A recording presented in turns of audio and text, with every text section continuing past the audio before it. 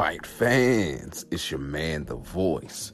As promised in the last episode of Aftermath, this is part 2. So enjoy as we continue to talk about Bellator 201 and go all in to PFL number 3 coming out of DC. Enjoy. All right, back at it again. As we were saying in the first portion, looks like Ilima-Lei Macfarlane will be taking on Valerie Letourneau next. What are your thoughts about that potential matchup? I like it. I think there's going to be enough pressure from Letourneau. She, as we were trying to discuss in the first little section there, how she was able to defeat Christina Williams. Mm-hmm. She was willing to kind of walk through some of the shots that she was taking and keep the pressure on, which was eliminating a lot of the strikes and such, and the power. I don't think the strategy will be necessarily the same because you don't really want to get into a clinch with Ilima-Lei Macfarlane. I think it's a good matchup. But I think Ilima-Lei Macfarlane is kind of in a league of her own right now. You talked a little bit about her rise, a little bit like Ronda Rousey, and I believe that if Bellator was a larger promotion and was synonymous with MMA the way UFC was, I think you'd be seeing that meteoric rise, much like a Rousey. I think she's just Ilima-Lei Macfarlane's just a savage. I think it's a good matchup. Again, I think Valerie Letourneau is a grinder, and I think she will go out there and give 110%, no doubt. I think it'll be a fun fight to watch, but it's hard for me to not see Macfarlane taking this one, even against a grind out kind of opponent. I just see this going to the ground, and that might be it. Yeah, I mean, that's how Macfarlane has won her fights, with the exception of her first fight, that viral sensation of knocking out the soccer mom. She caught her clean. So, oh yeah, no qualms about that. But obviously, it showed in her fight against Williams. Letourneau is a seasoned striker, even though Williams has all that kickboxing background. You could tell the difference in the experience level when they fought each other, the dipping and the head moving and things. And that's one thing that we really haven't, I can't say we haven't seen, because when she fought Rebecca Ruth was catching her with some things on the feet as well. But Ilima-Lei was able to pull off the victory there. So it'll be definitely an interesting fight and something that I look forward to seeing.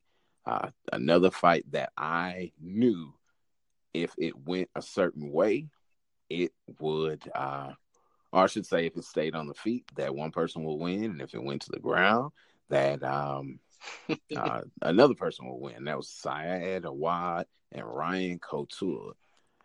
I'll say this, Ryan had some interesting ways of getting inside. He was throwing some kind of crazy strikes to get close enough to grapple with him, but that did not help him get the fight to the ground. And the only time it went to the ground, the assassin hit him with a really good body shot to get him there, and then took him out with a barrage of strikes.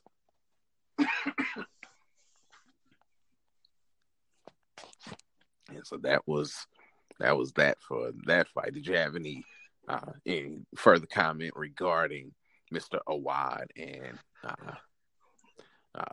Ryan Couture? Not much. I like seeing Syed Awad just starting to kind of get back on track. I like seeing him fight in Bellator. He brings a lot of excitement to that promotion in particular. Mm. I like seeing this Iditarod that is able to just tee off like he did. I believe this is another example of he broke his hand early and realized he needed to finish the fight early, and he did in impressive fashion. I mean, fun fashion, something fun to watch. I like seeing this Sayadawad, and I hope we continue to see more of him because I think he makes the entire promotion better.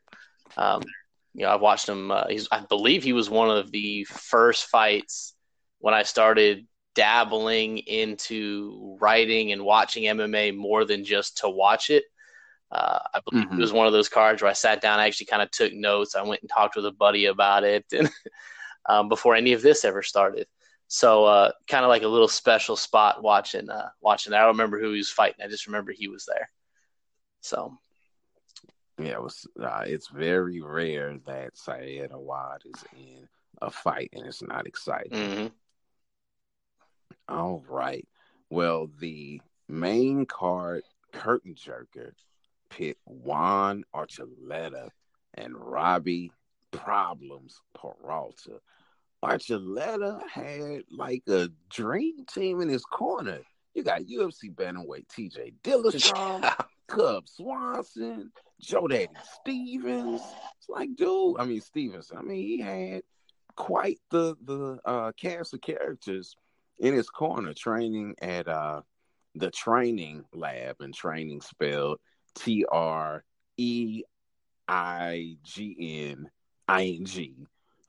And makes sense because Mark Munoz is a part of that specific team, and his team's name was Rain. So kind of a play on words with that, but training there with all of those great people, trying to be the upstart camp in California. He uses effective grappling and a flying knee to win round one. Then round two was rinse and repeat, but in round three, that looping overhand right bought Peralta's ticket on the train to Sleepy Town, and then he jumped down and hit him with some hammer fists, looking like DJ. He was throwing them so fast, it was like, whoa, that definitely sealed his trip on the train to Sleepy Town. Yeah, he just really impressed me with his lightning quickness. And not only that, but his willingness to fight. When he got a call that his daughter, being at Vacation Bible School, had a seizure, but he stayed there and fought, and then used the post-fight speech as an opportunity to give praise to God. I was like, man, you have done it for me. You have absolutely done it for me. Yeah, that was awesome. Really was. I found out about the story after, obviously, significantly afterwards, when I finally got home from vacation. And I was able to watch it, and just to see watching the whole fight. I don't typically watch any of the announcements or anything, and for whatever reason, I left the TV on. I walked out of the room, and I came back in during his post fight talking. It was amazing. Yeah, it was that overhand left too was pretty was pretty nasty. Yeah, it was. Just looped all the way around and put him right on his seat. Well, on that card, on the prelims and the post limbs, you had the blue chip prospects, and all of them delivered. Ed Ruth keeps looking like, out of everyone, he looks like the real deal. And on paper, he fought his greatest foe to date. Andy Murad was 15-2 going into the fight, and had started fighting since 2003. The last loss that Murad had going into the fight was in 2014. Well, that was until June 29th. Boy. Round one, I saw it was probably a 10-8 round. That the wrestling rides, the shots under his arm, making him look like a Pez dispenser, the knees to the body, the hooks that were battering his side. I mean, just utter domination. And then in round 2, had much of the same until the stoppage at the very last minute due to the accumulation of punishment. I mean, he just easy Ed makes it look easy and definitely looks like. Yeah, I actually have right here my very first note for it says Bellator 201, and then in giant letters across it said Ed Ruth needs to be on the main card. I think he's been on the main card once, but I believe he got buried in the international card that had everybody else that you could think of on it. I could be. It was a terrible main card to put him on. In Budapest. It was a terrible main card to put him on. He was the first fight out, and of course he went out. I believe he actually might have gone to a decision then. So it wasn't even like this flashy thing, but you're talking about how Ed Ruth won TKO, I believe. Okay, I couldn't remember if it was KO or TKO. This is a world class wrestler who has won most of his fights by punching the crud out of the opponent. Not a boring wrestler style. It's not this style where he'll take you down. He grounded pounds, and this is a guy that has won on his feet. He's won by, just epic ground, like old school Tito Ortiz posture up and pummel you into the canvas type ground and pound. This isn't a boring fighter. This is a guy that's a world-class wrestler that is out here just lighting people up on the feet. This is a guy that needs to be on a main card. Yeah. This is a guy that people need to know about. He shouldn't be on prelims on Bellator's app or anything. This is a guy that needs to get put out there and put him in that, not to take anything away from the fight, but this is a guy that needs to have sat either in the Juan Archuleta spot, but even more for me, I would like to see him closer to that Syed Awad, Ryan Couture spot. This guy is the real deal. I mean, you nailed it when you said it. This guy is amazing, and I want to see more of him, and I want other people to see more of him. That's how you're going to grow this Bellator brand. Put fighters like that in front of people. Well, here's my question, though. With that being said, so it's a 2-part question. First one is, who should he face next? And the second is, since you're saying he needs to be where people can see him, he said something about the welterweight Grand Prix. I don't think so. Too much to say? I mean, this is a guy, again, if I'm not mistaken, this is a guy that's national champion wrestler. I think even multiple times. I mean, this is a guy that's been on the main stage. This isn't a guy that's just starting a career in combat sports and he's trying to get his feet wet. I mean, this is a guy who's, we've seen what they've done with Aaron Pico. And, in my opinion, I do agree. But what they've done the opposite, though, with Ed Ruth, in my opinion, it's like they want to drag him along so slowly. And I believe he just switched to welterweight. This was his first welterweight fight. But he's just been so dominant. And he's done, was he seven fights now? I believe this is his seventh. And he's done what he's supposed to. He looks better every fight. You kind of touched on it, that this was his hardest competition, and he made it look like this was the other guy's first fight. I think what they're doing, right? Exactly, we're gonna put you against this guy so you can prove yourself, not the other way around. And I think that absolutely he could do the welterweight Grand Prix. Now, I'm not saying that he's going to go out there and win it. I really don't. But I don't think he's going to go out there and lay an egg. I really don't. And I think that, again, if this is a guy that you want to put in front of people. Aaron Pico has been on main cards, and not taking anything away from Aaron Pico. I mean, obviously his finishes have been fantastic, but you're putting him as co-main events against guys that, haven't beaten a 500 fighter in, 10 years. There's these nobody other guys. I'd rather see the fight that Ed Ruth had in Bellator 201 put on a main card.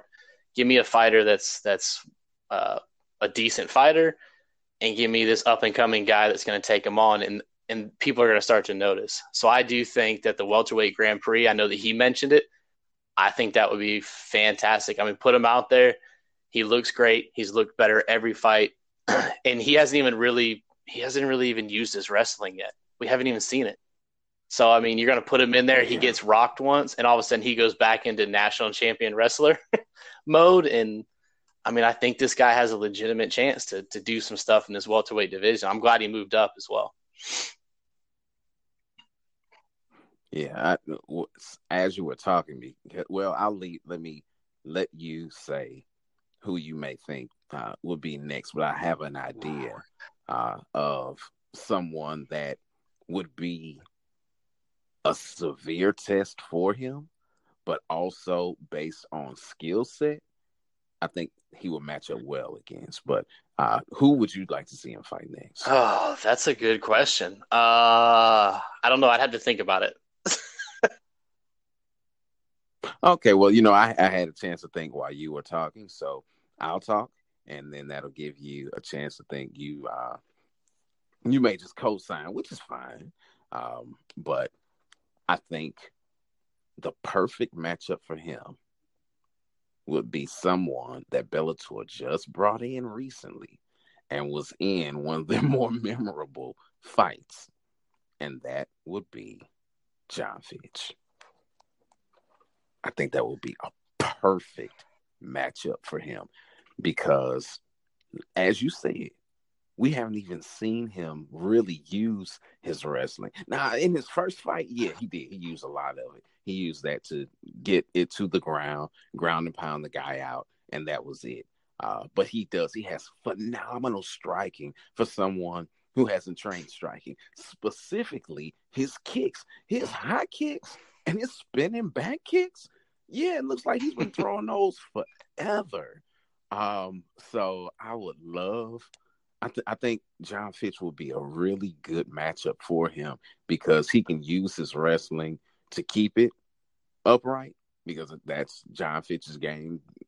Go in, lock you up, take you down, and grind you out. I think his wrestling would keep him upright, and he may just have the striking to put Fitch out. Fitch has not been stopped often, and I want to say the last time he was stopped was by Johnny Hendricks. But yeah, I think that would be a good matchup.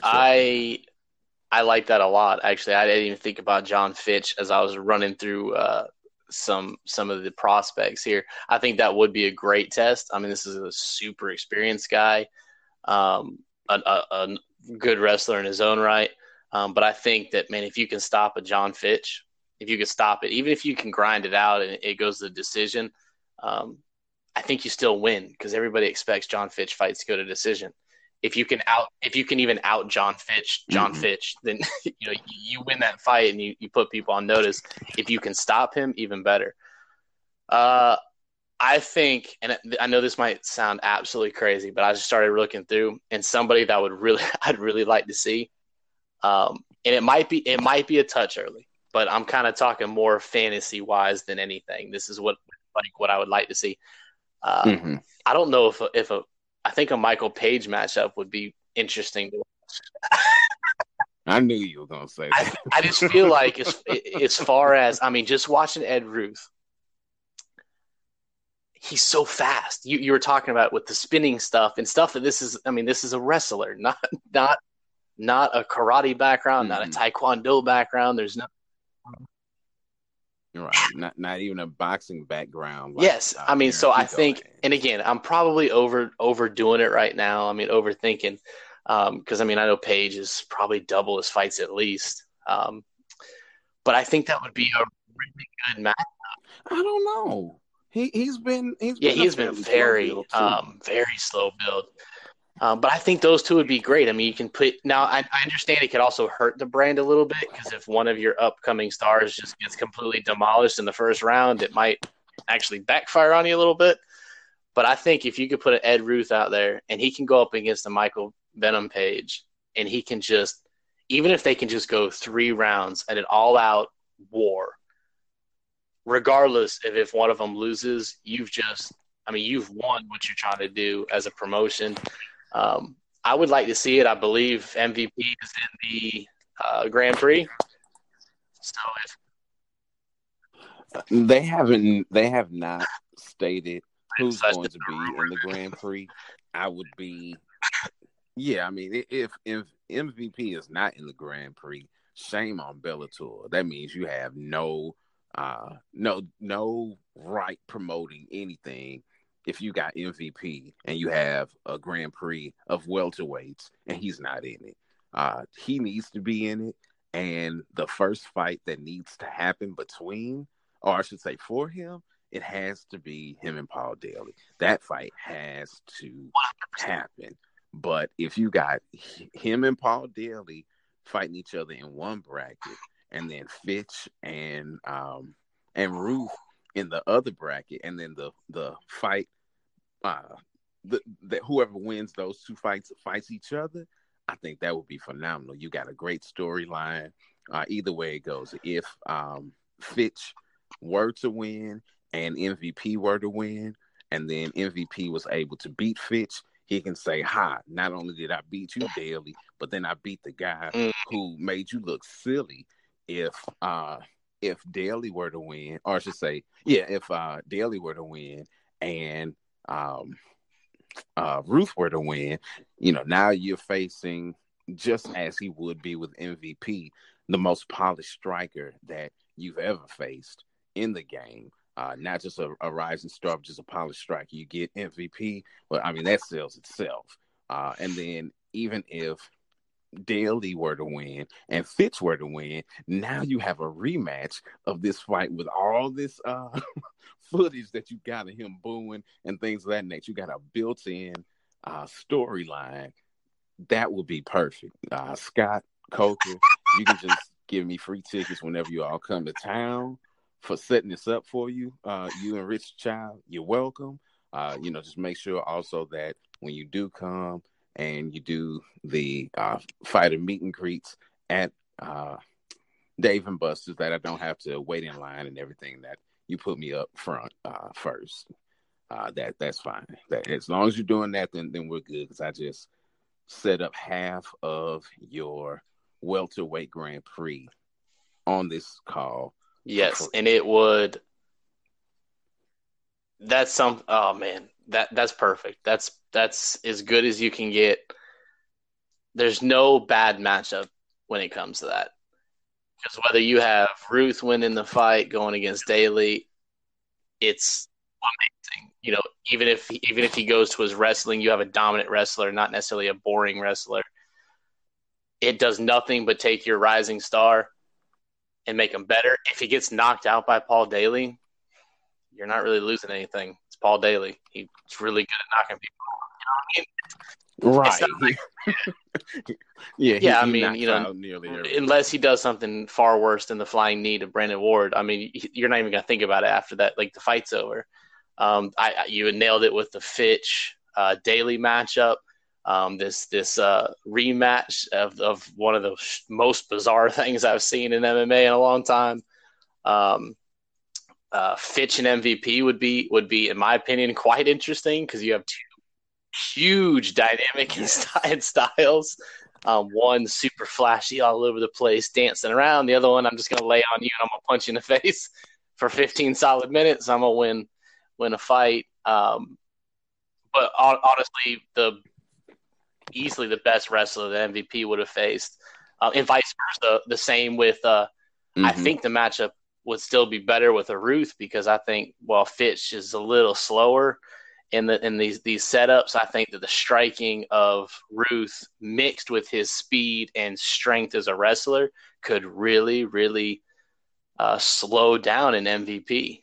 I really think it could. I think you killed it with that welterweight Grand Prix.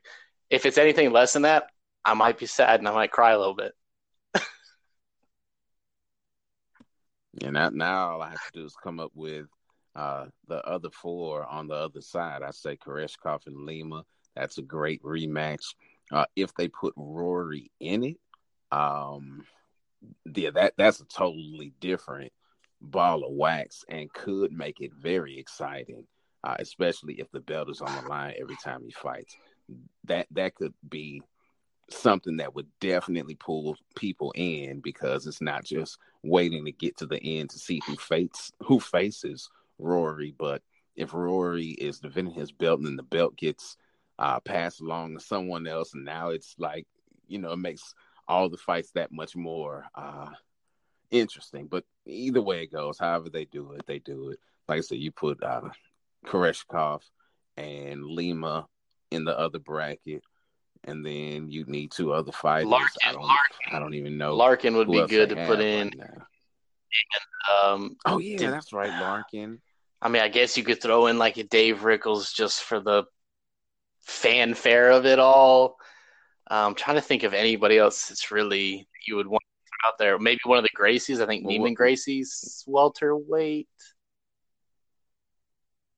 I thought he was. He might be middleweight. Wait a minute. Where does Lovato fight? No, he is. Lovato is middleweight. I see them doing a Grand Prix there pretty soon too. They got a nice lineup of people there now, with Mo going to middleweight. You got what's his name that just came over? Not Musasi. Machida at middleweight. I can see them doing just a mini Grand Prix for them. But that's so long. Yeah. So that could be nice.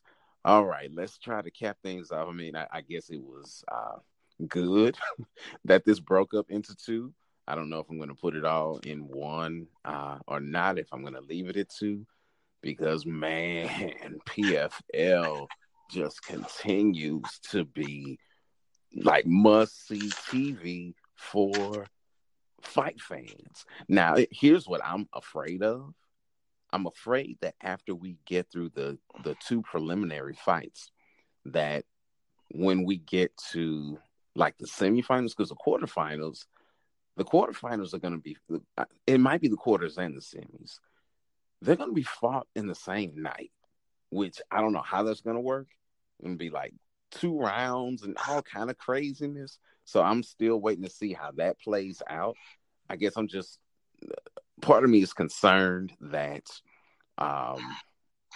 that once they get into the playoffs, people may play it a bit safer because the points don't matter at that point. But man, they are going all out in this first matchup of fights every single weekend. Not weekend, but every time it comes on, it's phenomenal. And that's F-A nominal, just phenomenal. Oh my goodness. Now this week, it was the debut of the welterweights and the middleweights. John Doomsday Howard and Ghassan Umalatov. I got that one right. Both of them UFC vets. And going into the fight, Howard was 1-1 under the WSOF banner, which the PFL is just a reimagined version of that league. Howard hadn't stopped anybody in 5 years, and Ghassan was riding a 2-fight KO streak into the fight. All that changed, though. Doomsday hurt him in round 1 and in round 2, got it down to the ground, rear naked choke with about 2 minutes left, picked up 5 points, and is in second place in the middleweight division with that victory. Oh, my goodness. Now, one thing I am a bit concerned about for him is that Doomsday, he may have been able to be named Doomsday because he picked up an extra head. It looked like it, that knot on his forehead, and they'll be doing it again in about 6 weeks. So not a whole lot of time to heal up, but I guess enough time for that to go. Yeah, down. That's the fun part of PFL, though, I guess.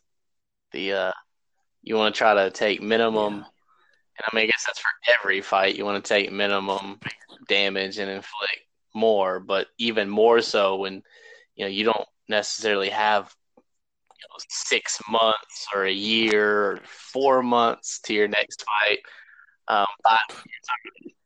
You're talking a not even 3 couple months. of weeks, and you're going back out there. That's why they have, if you haven't watched PFL, that's why they have the no elbow strikes anywhere. If you've been watching and you're trying to figure out why, that's why they don't want those big nasty cuts for short turnaround fights. But yeah, that's it's even more so here of take as little damage but inflict as much as you can as quickly as you can.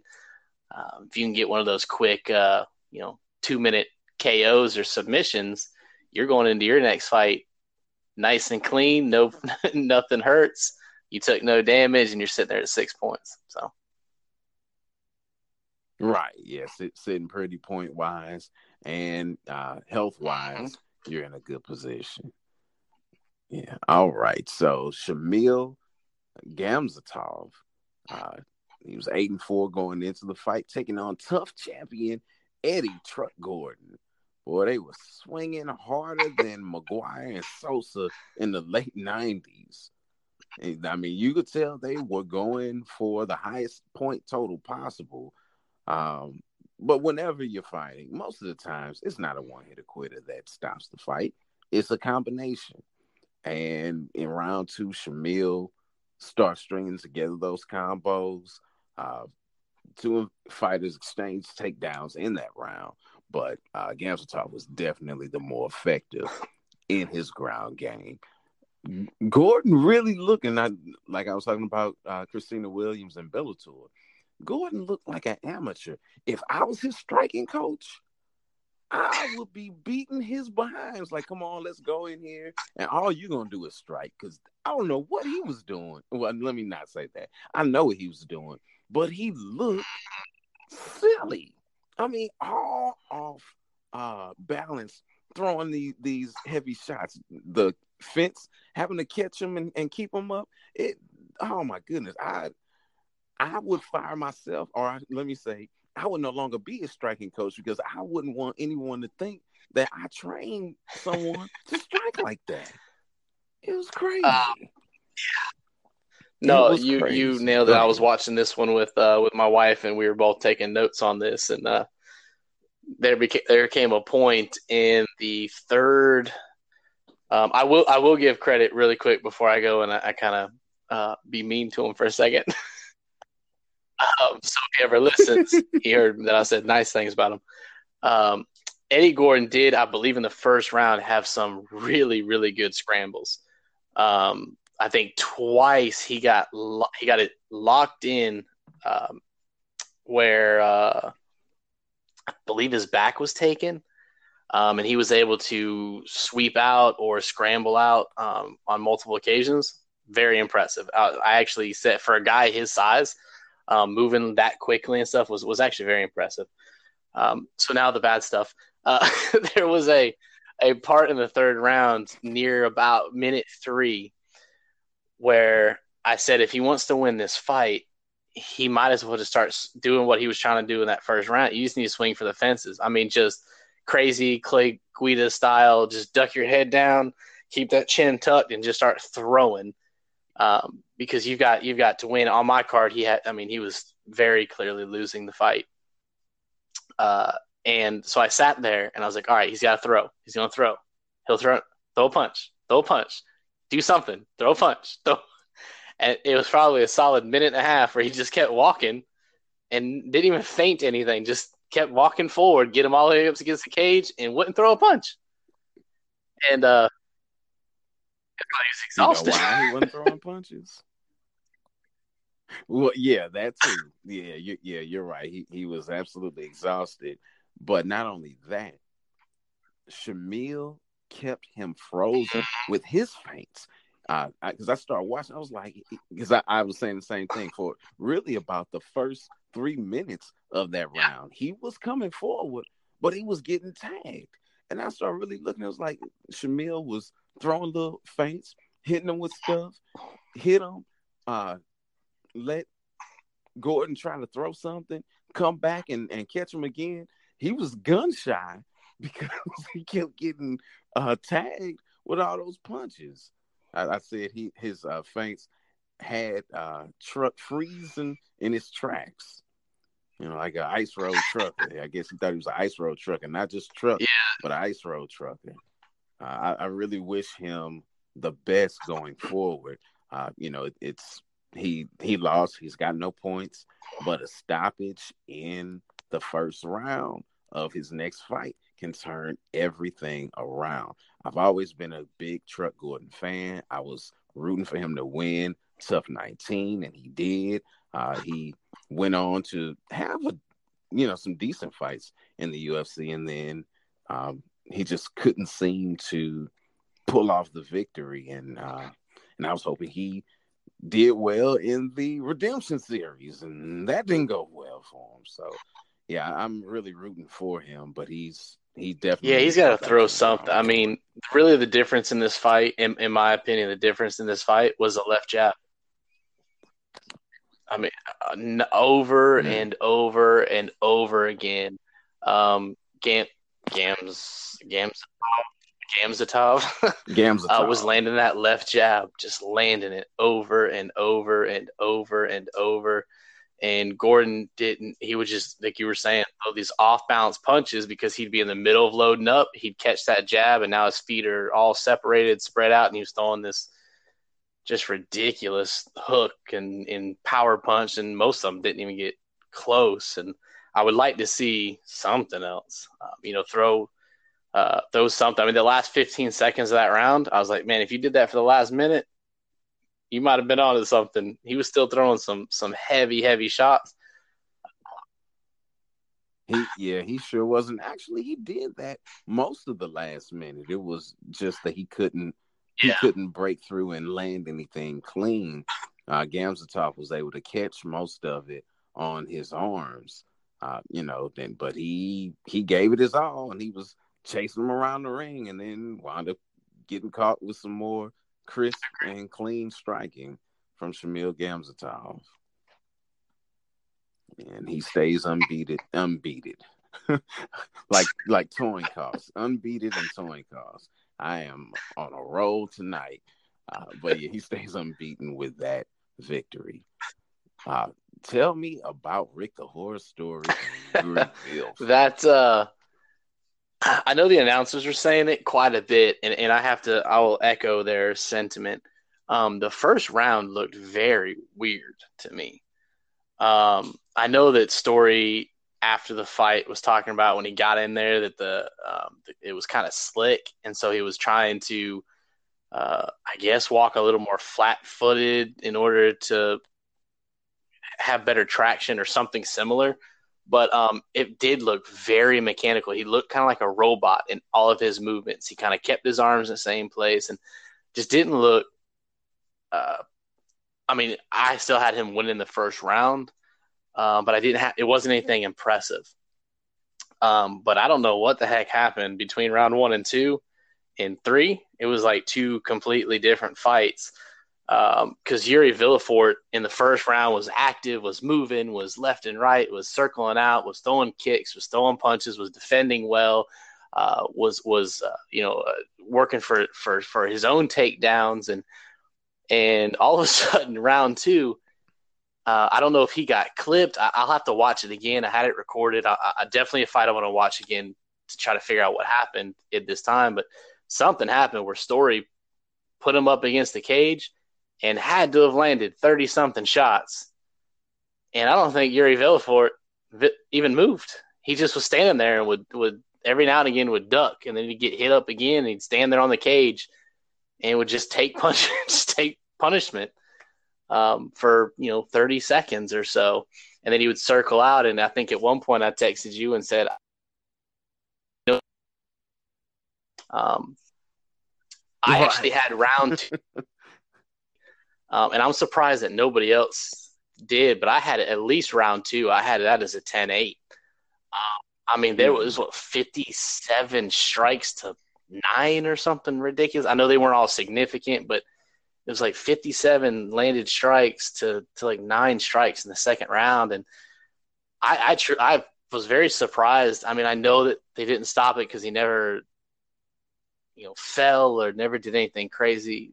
But I thought for sure, they're going to call this fight at some point. He's literally just teeing off on this guy against the fence, and the guy's not, Yuri wasn't even moving. I said, I almost wonder if he got clipped hard enough that he doesn't even really know where he's at, and he's trying to figure out why this. Well, it's just what it seemed like. I mean, he wasn't defending. He wasn't trying to really punch back. He was every now and again he'd swing hard and high, and it turned into a very, very one-sided affair. And then to get the unanimous decision at 30-27 shocked me, because I believe all three judges had it 30-27. I was very surprised there was not at least one 10-8 in there, because I think you could have made the case that round 2 and 3 were a 10-8 round. I know there was fight ending moment, I would say it was pure dominance on one side and not the other. Pure domination for the entire time, yeah. And really, I think what helped with turning the tide in round 2 was his body work. He, on the feet and on the ground, he was throwing some really, really heavy body shots that sucked the life out of Yuri. He was just standing there taking it because he couldn't do anything else. All he could do was muster up enough strength to throw those, 1 or 2 heavy shots and then come back and try to catch his wind. You saw him after that round. I mean, he was sucking wind big time. And I know Rick's his nickname is the Horror. Well, Villefort is going to be having some nightmares about those body shots. I also did, and I'll give Rick's story a little shout out here. My wife has now said that is her favorite fighter because she loves his nickname and how it plays with his actual name. Yeah. He's like, that's the greatest nickname I've ever heard. It is. That's pretty good. It is pretty legendary. Now, there are no co-main events. Every fight is a main event, but Khabib's adopted little brother, his cousin, I can definitely understand that because I'm a brother for people. I should be their cousin too. So, he was once beaten entering the fight, but once beaten, no more. Took on fellow Eastern Bloc standout Pavel Kush. The two face each other as amateurs, and as the cliche goes, history is the greatest predictor of the future. And Pavel picked up victory once again, coming from behind to drop Nurmagomedov and then sink that rear naked choke in. And I think I texted you and I said, or do you believe in miracles? Because Bubakar was killing. Now, on this card, nearly everybody with a Magomed in their name won except for Abubakar, which is the one who was probably favored to win. But he was definitely living up to the Magomed mythology in the fight until he wasn't. Yeah. Yeah, that, I mean, you can say it's MMA, you can say it's whatever, but I think a lot of it comes down to the format that is PFL. I mean, I think that Pavlo realized that he was down pretty clearly in the thing. He wanted the extra points, and he just went crazy for about 30 seconds and caught him with that with a very strong uppercut that wobbled him and then jumped on him immediately. I believe took his back. I can't remember if he did something. Yes. He jumped straight to his back, if I'm not mistaken, and then got him with that rear naked, and it was in deep on like the first try. Yeah. And it was a lot. Yeah, there was no. I couldn't believe it, and I was just about to text you as soon as I picked up my phone. I saw that you beat me to it. Yeah, that was crazy. And the announcer said that of his, he was 22-5 going in. So of his 23 victories, like 21 of them have been by submission, something crazy like that. So I'm looking forward to seeing what he continues to do in the welterweight division in PFL. Well, speaking of welterweights in PFL, the final fight of the night pit former Strikeforce and former WSOF welterweight champ Jake Shields against Ray Brother Cooper the Third. Oh man, just talk to me about this fight. This fight was start to finish a fight that probably never should have happened. Ray Cooper the Third, holy smokes! I cannot wait to watch him in this tournament or this format again. But I had a 10-8 on the first round easily, and I was surprised that Shields made it out of the first round. I thought for sure because I think he went down at least once in the first round, possibly twice. Second round, he went down 2 times, maybe 3. If I'm trying to remember which ones were which round. I mean, it was like every single. I mean, first of all, the precision from Cooper was remarkable. Some of the shots that he was throwing, these little short shots that were powerful enough to at one point. Jake Shields' mouthpiece comes flying out of his mouth in a different direction on a shot that probably didn't move 14 inches. I mean, this wasn't like he pulled back haymaker. I mean, this was a short little shot right up like a little uppercut while he was on the ground, and his mouthpiece goes flying 5 feet. It was pure domination. So fast. We talked about Ed Ruth a little bit ago. And even MVP. I mean, this was one of the fastest young men I've watched fight. Just solid as a rock, obviously. I'm super excited to watch him again. I don't care who it's against. I thought the matchup was I think they did it more for this ridiculous storyline of some avenging your father thing from 14 years ago. Well, he surely avenged the family name of Cooper. It was a rubber match, but that was not for the namesake. It was a rubber match, but that was I'll say this though. Going into the fight, Cooper's 13-4. Of his losses, 3 of those 4 losses came by submission. So it seemed on paper like if it stays on the feet, then Cooper's going to win because most of his wins have been by knockout.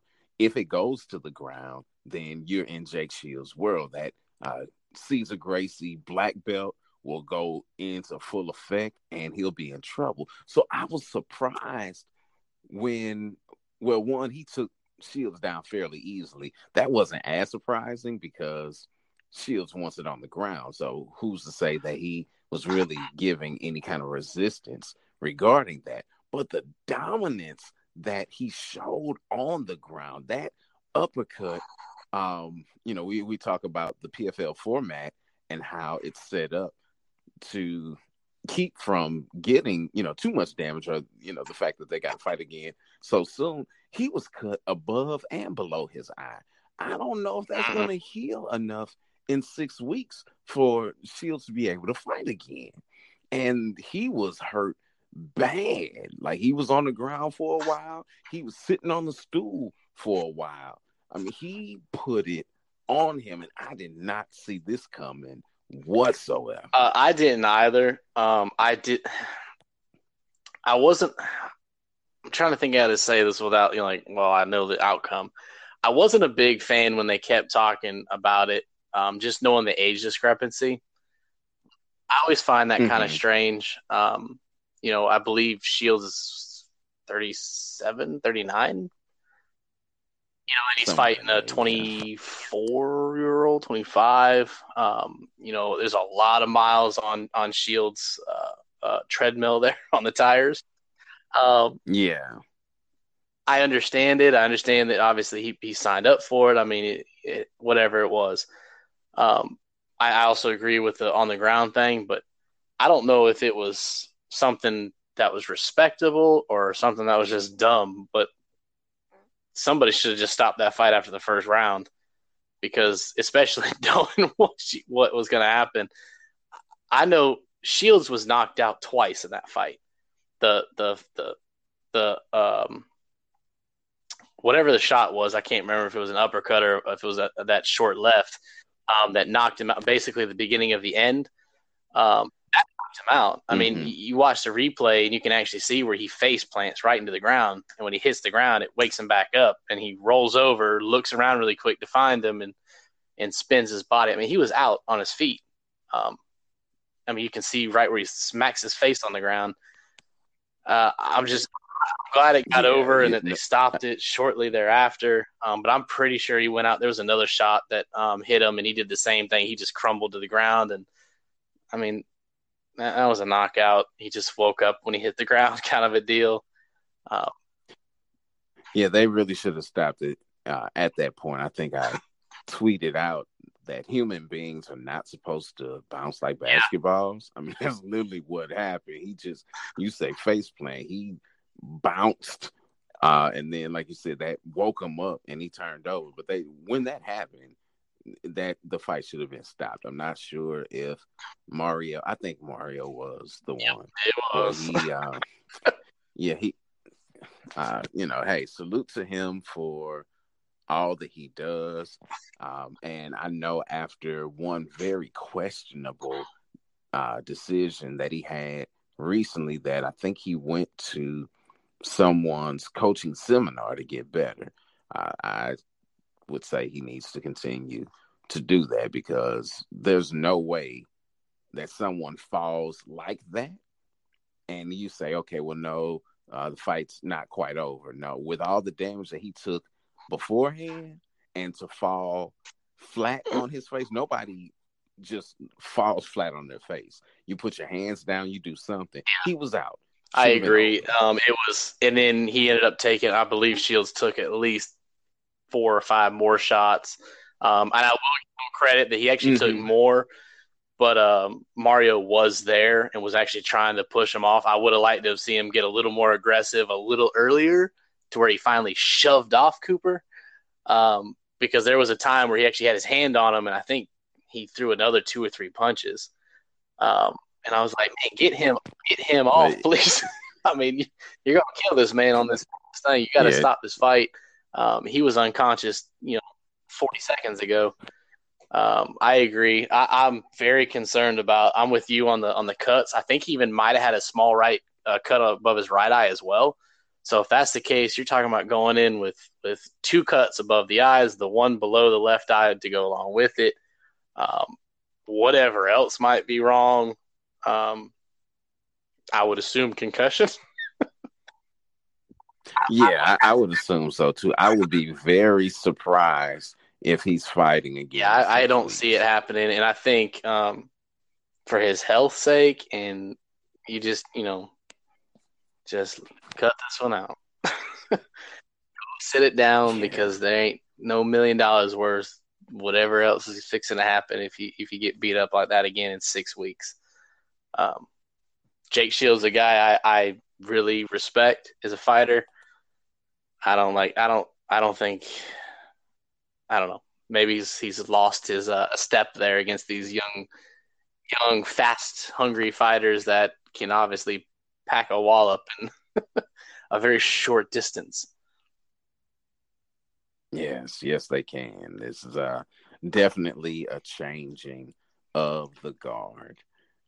All right. Well, we have effectively covered 2 weeks worth of MMA in a little over an hour's time. I think that's not too bad. Not too bad.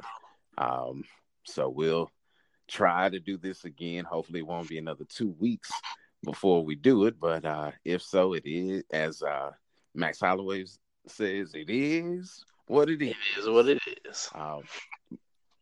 Well, you were talking about your previews, which you tweet out, and then you also have your blog that you write. Share with the people where they can view these things, get your predictions, because you're a prediction guy. I don't give predictions, so share that. You can check him out on Twitter. My Twitter handle is @BeardedMoose.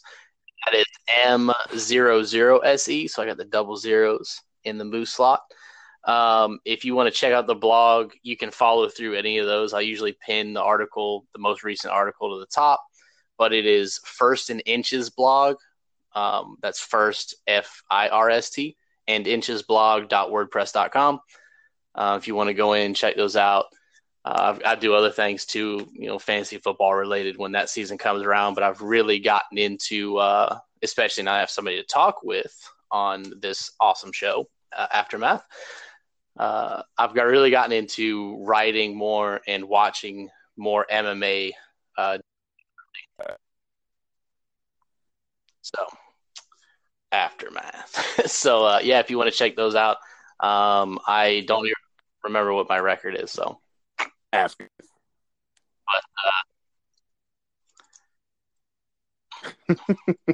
Well, Bellator, you were 4-1 or 3-1. I was 2-2 for Singapore. I don't remember for Singapore. I think I think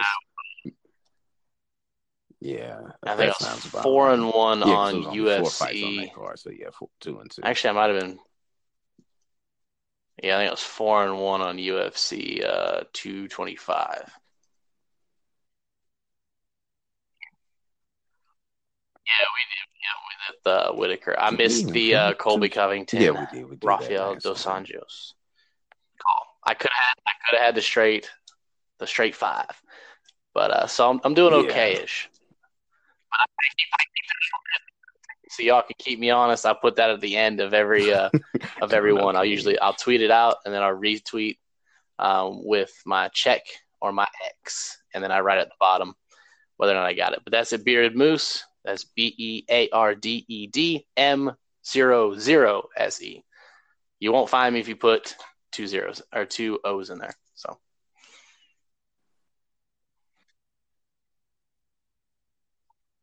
All right. Well, next go round, we've got the tough finale.